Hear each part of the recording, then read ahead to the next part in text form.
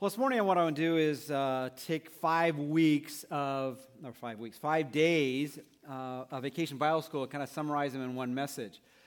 In many ways, people think of that Vacation Bible School is only for children, and some people don't do children. In fact, that's exactly what I heard from one adult this past week, and I said, well, if you don't do children, you better start working on doing children, because Jesus said to suffer the children to come unto me. And also he said, unless you become like a child, you'll have nothing to do with the kingdom of God. God wants us to be childlike. He doesn't want us to be immature, but he wants us to be childlike in that when we hear the truth, we respond the truth in all honesty and openness to say, what must I now do? Because I believe that which you have just said is true. And so this morning we're going to talk not to the little children, we're going to talk to the big children. That's what we're doing in this particular sanctuary this morning. And just say, well, what is it that God taught them that we ought to kind of, maybe listen to just a little bit that might apply to us. It's amazing when we think about what we do each week, and hopefully every day of each week, when we consider about who God is, and is he noble, and if he is noble, what kind of God is he? Does he really love us? Does he care about us? Does he have a will for our life? Is it something I've made up in my mind? It's a good story, too good to be true, but I like it anyway, so I'm going to kind of somehow embrace it. What is this call to have people put their confidence and trust in a God they cannot see and cannot hear? I was reading a couple stories this week that related to children that kind of hit that in a variety of different ways. And one was from a pastor's home, and this was the account of one little kid in the home, the boy in the home. It says, it seems the pastor's small son was told by his mother that he should wash his hands because there were germs living in all that dirt that he had been playing in. He refused and complained, germs and Jesus, that's all I ever hear around this house, and I've never seen either one.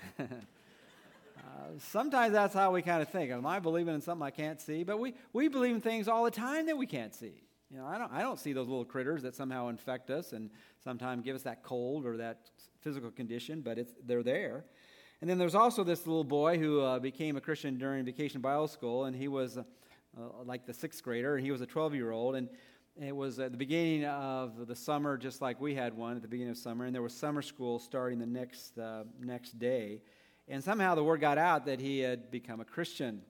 And so at school, his friends started to kind of ridicule him a little bit, and they said, well, did you see God? Did he give you a vision? Did he talk to you audibly? Did you hear his voice? And as they mocked his faith, he answered all those questions. No, I didn't see God. I didn't hear God. Well, then how could you believe in him? What motivated you to give your heart to this God you cannot see and cannot hear? And the boy answered after he thought for a moment. He says, well, it's like when you catch a fish. The line's in the water. You can't see the fish. You can't hear the fish. But there's a tugging on the line, and you know it's there. And when God tugged on my heart, I said yes, and he came in. There's a principle that for people who speak, and it's the KISS principle, keep it simple, speaker. And if you don't do it, they say keep it simple, stupid, right? And so one of the things is you work with children, they really make you work hard at making sure you communicate well because they won't put up with stuff that doesn't come across clear to them. And in many ways, God wants us to realize that he wants us always to get it. To get what the big idea is in terms of knowing what he is doing, what he wants to do in our lives. And the story of Noah, and we believe it's a true story, and I had prepared kind of the message that would kind of give some of the evidences why we believe it's a true story. But it really speaks about how someone really experiences the grace that God gives. The theme verse was, but Noah found grace in the eyes of the Lord. And you can try to understand that verse in a variety of different ways, but when God looked down, he saw a heart that was open to what God wanted to do in his life. And apart from God reaching down and touching that heart, this wouldn't have happened because Noah was like all of us. We come out of the womb far from God. And then God begins to draw us in, just like that fisherman drawing that fish in. And there comes a point, and we don't know how this all works, but there comes a point where as God draws us in, that we respond to his offer of grace. And when we respond in the way that he's called us to respond, then we experience it. Some people call that common grace, as it's out there, and then efficacious grace when we experience it.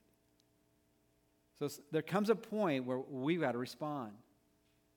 And this morning what I want to do, go through it quickly. We don't have a lot of time. I've already cut some things from the first service, so let's just look at a few simple things that we were sharing this past week in the life of Noah. And there's some things he wants us to remember if we learn from what has gone in the past. And the first thing we need to remember is that we need to know that God wants us to take a stand. He wants us to take a stand for him. On both my arms here, a couple of the crafts. One is a bracelet that says, "He anchors me," and the other one says, "Jesus anchors me." And there came a point in Noah's life as he looked around him, he saw everybody else was going the opposite way that God was trying to move them to. In fact, some of the most heart-rendering words in all of Scripture is that as God looked down at mankind after he had done so many things to provide for them, it said the intent of every man's heart was to do evil continually. And God was sad that he had populated this planet with people that was beyond everything else that he had created that was beautiful and called us not only good but very good. And he was sad that he had brought man on earth. But then there was an interruption as God looked down on mankind, and he says, "But Noah found grace in the eyes of the Lord." And we're going to look at 5 statements this morning, and all those 5 statements really don't have a sequential order to them. In many ways, they're almost experienced instantaneously. And they're just kind of like synonyms to describe what it means to cross over the line of faith. To not simply know about God, but say, I want to know him. And if you really want to know God, first of all, or not first of all, but someplace in the order, you got to be willing to make a stand. To take a stand. No matter what anybody and everybody else is doing, you got to be willing to take a stand. Now, in most experiences of life, if you take a stand, there are at least some people on your side, right? You're not standing alone. You're looking up, and maybe you're in the minority. Maybe there are only a few of you standing or being willing to verbalize what you believe or you're convinced is true. And there's at least a collection of you that gives you a little bit of support. But if you look at the life of Noah, he was the only one standing to begin with. And all of the world's population just mocked his commitment to God. He took a stand for God, and God asked him to do something that he had never even heard about before. He built a boat. And not just a little boat, a big boat.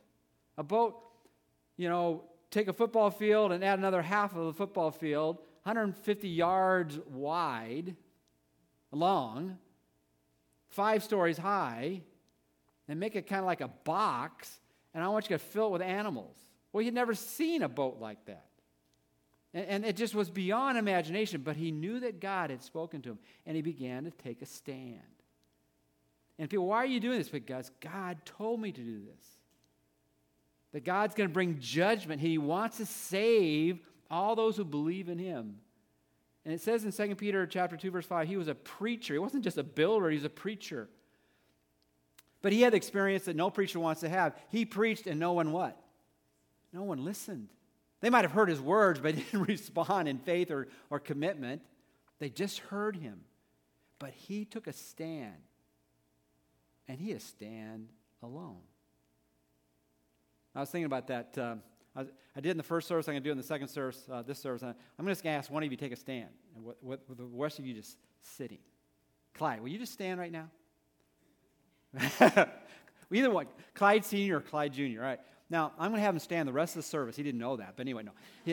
It's one thing, there are times in the service we'll say, everybody stand, we'll sing. All right. But if you looked around, if you were the only one standing when everybody else is sitting, you'd kind of feel uncomfortable, wouldn't you? You feel, this is kind of weird. People are going to kind of laugh at me and think, what am I doing in the midst of the service, And it would have been interesting if I had asked him to do that without not telling the rest of you. He just was standing while I was preaching and everybody else is sitting. You go, what is wrong with Clyde over there? He's just standing. No one else is standing. You can sit down now, Clyde.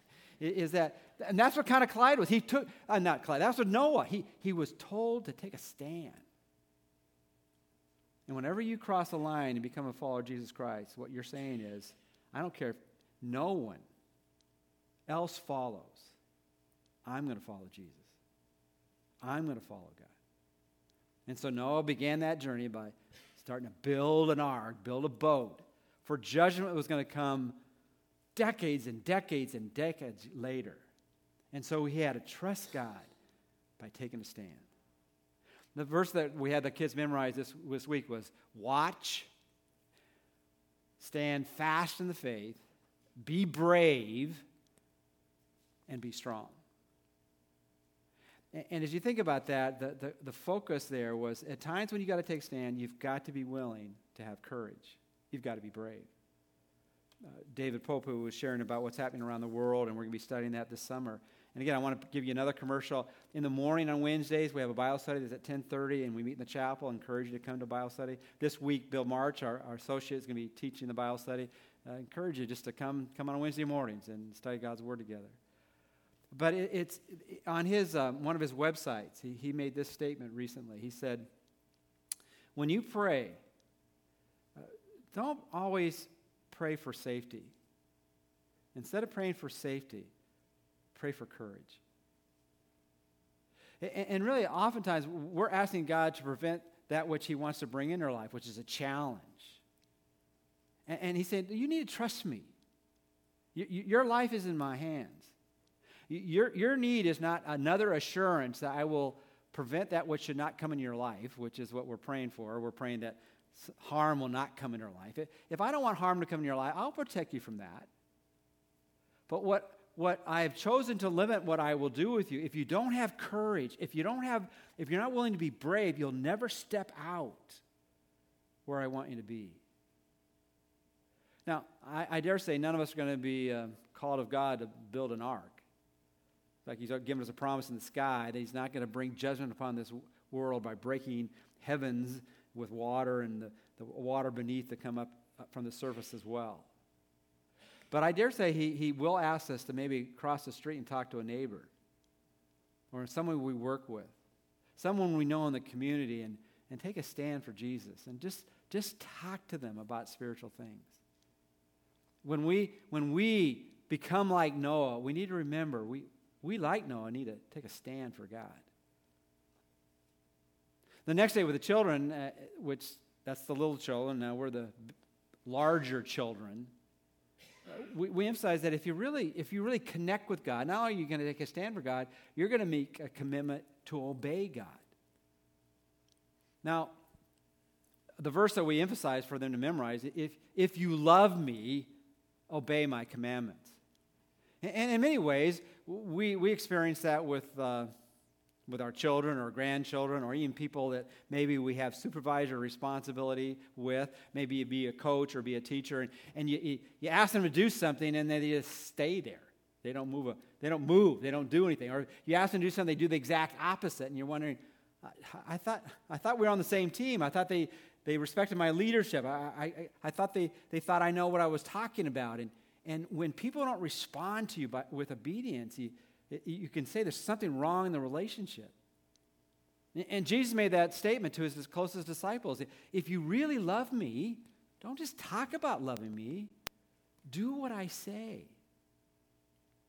It was interesting, one of the leaders this past week talked about that. He said, fundamentally, when you're at home with your parents, for you to obey, first of all, you need to really listen to them. You need to hear them. And the word in the New Testament, the Greek word comes from a word akouo, from which we get acoustics. And huperakouo has the idea, which intensifies acoustic. It's like if you have little speakers, now you have big speakers. And it's saying if you really listen to God, that's the mark of being one of his followers. Because when you hear his voice, you want to respond to it by obeying it. So as you look in your own life this week, and as you look at the lessons, the simple lessons God wants to just brand in our own life with, is that when I encounter things in God's Word that are very specific and very clear, Is my first response to say yes, or is it no? I was watching some young parents with their child, and it was really interesting. The child, you could tell, was really having a lot of fun in what they were doing. They were actually at a beach, and they were playing in the sand, they were playing in the water, and sometimes your schedule and your kid's schedule is not the same, and you realize you got to take them home. They got to go home, and whatever it might be. And so they were prepping the young child and say, okay, we've got 2 more minutes. You got 2 more minutes. Now, when the 2 more minutes are up, what are you going to say to mommy and daddy? There was silence for the moment. And then the little child said, I'll say, okay. And what were those parents doing for that little child? They were saying, I'm trying to prep you to be obedient. I'm trying to get you ready to say yes when you want to say no. And sometimes God brings us to that place where we do want to say no, and yet we know God wants us to say yes.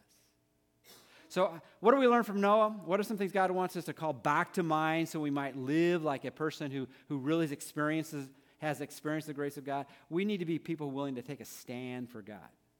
Wherever we're planted, wherever we are we taking a stand for God? And then to realize that our lifestyle needs to be a lifestyle of obedience. What God says, that settles it. In every aspect of life, in our homes, in our places of employment, in our schools, in our interactions with people, with our ethics, with our finances, with our priorities, all that. It comes under the banner of what has God said about these parts of my life. Then thirdly, and this is probably an area I probably just was challenged with as much as anything else, is then we brought the children on Wednesday night to say, if you're really going to be like Noah, you need to remember to trust God. To trust God. The other seems almost external, but trusting is you need to have so much confidence in God that you just rest in Him. You rely upon Him. You depend upon Him. And there was a verse that I had never memorized before. A lot of the verses in Vacation Bible School I've memorized in the past, and sometimes I have to rememorize them because they're in different translations than I've memorized them in. But it's a passage from Psalm 31, verse 14. And it's a very personal statement in the book of Psalms. It says, but as for me, I will trust in you, O Lord. You are my God. And what I like about that so much, it really focuses on, you realize who's saying it. I'm saying this, and I know who I'm saying it to, and I'm all in. But as for me, I trust in you, O Lord. I say, you are my God. And as I read that, I go, what a great passage. How come I've never memorized that? And then I decided, I wonder what was the context of that passage. It's Psalm 31, verse 14. And before Psalm 31, verse 14, there's Psalm 31, 13. And before Psalm 31, 13, there's Psalm 31, 12. You get the idea. There's some verses before it. And if you've ever looked at a verse, and these are kind of the verses you put on your refrigerator or your car or some kind of place. It's kind of a neat little verse. But it becomes even greater when you understand the context. I mentioned to you that Noah was a preacher of righteousness, 2 Peter chapter 2, verse 5. And you know what preachers do? Preachers, some have put it this way. Preachers do 2 things. Either they take people who are really going through difficult times and bring them comfort. In other words, we comfort the afflicted. Or we take people who are a little bit too comfortable and we afflict them to be a little bit out of their comfort, right? We either push people to do things they're not doing, or we hold on to people who are about to go crazy because of the challenges in their life. And God's Word does that. There are times where God says, look, I'm not asking you to do anything other than just trust me. And other times say, I want you to put your trust and faith, and I want you to put it into action. Well, Psalm 31 is one of those Psalms in which what God is saying to the hearers of this psalm and the writer who responds unto God this way is, God, I just need your help. I am hurting. And that just surprised me when I looked at the passage. You have your Bibles, turn to Psalm 31. And I'm going to have to say this fast because we're losing out of time. But Psalm 31, this is not the writer of a psalm who is just praising God for all the great things that have happened recently. It's not one of those psalms that is written because God parted the Red Sea, or God rescued him from Goliath, or God somehow set up the kingdom and now he's on Easy Street rather than on no street at all, where he's out there with the sheep and among all the wildlife that are trying to attack the shepherd who's following the sheep. But look at Psalm 31, beginning at verse. We'll start at verse 9. Be gracious to me, O Lord, for I am in distress. My eye is wasted away from grief, my soul and my body also. And I hope you be in the picture. This is called a lament psalm in the Old Testament. It's one of those in which where the psalmist is asked the question, how you doing? How you feeling? And rather than just saying, well, I'm doing okay. I'm doing fine. Everything's going good. He said, let me just tell you how I'm really feeling. And how are you really feeling? Well, my eye is wasting away. And how is it wasting away? Because all I do is cry. I cried all day today. I cried all day yesterday. I cried all day the day before yesterday. In fact, if you listen on, he says it's been going on for a long time. He says, for my life is spent with sorrow and my years with sighing. And most of us can look back. I had a bad day. I had a bad week. Had a bad month. I'm glad when this year's over. Usually, sometimes we'll say that at the end of a calendar year. He said, look, this has been decades. It's been years. And my sorrow is so great, I feel like I'm wasting away. It's not just physically. My body is aching. But not only my body, my soul is distraught. It goes on in verse 10. My strength has failed. And then he adds this phrase, which I almost wish he hadn't, but I understand why he put it there, because of my iniquity. Now, if we're really honest with ourselves, most of the time when we're complaining because of what other people have done to us, right? Or just the circumstances of life have not been as enjoyable as we compare it with other people's circumstances. Things just seem to be going wrong for me, and it has happened. Or other people have been against me. But he says, my life is spent with sorrow and sighing. And then he goes, because of my iniquity. Sometimes the reason we're in the condition we're in is because of our own choices, our own sin. And that actually drives us deeper into depression because we can't blame anybody other than ourselves. And then he goes on and says in verse 11, because of all my adversaries, I've become a reproach, especially to my neighbors, and an object of dread to my acquaintances. Those who see me in the street flee from me. Now, have you ever had that experience? When you encounter people, instead of them walking up to you, they walk away from you. Now, most people aren't quite that brazen, but that does happen at times.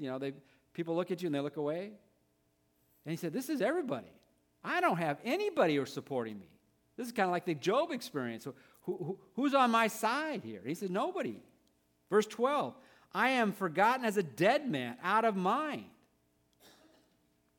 What's worse than people not liking you is people not even caring about you. They don't even think about you.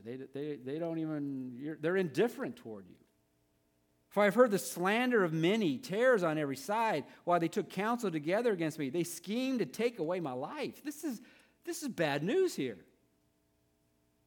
And then he says, the memory verse, but as for me, I trust in you, O Lord. I say, you are my God. Now, how could anybody write such a beautiful statement like that after experiencing all that he just wrote about? The only way a person could write that in any sense of honesty is to recognize that God is with you no matter what you're going through. And if God is on your side, if no one else is on your side, if you are standing alone, and even if some of the things that you've encountered is because of the choices you've made, God is saying, there's no condemnation for those who are in Christ Jesus.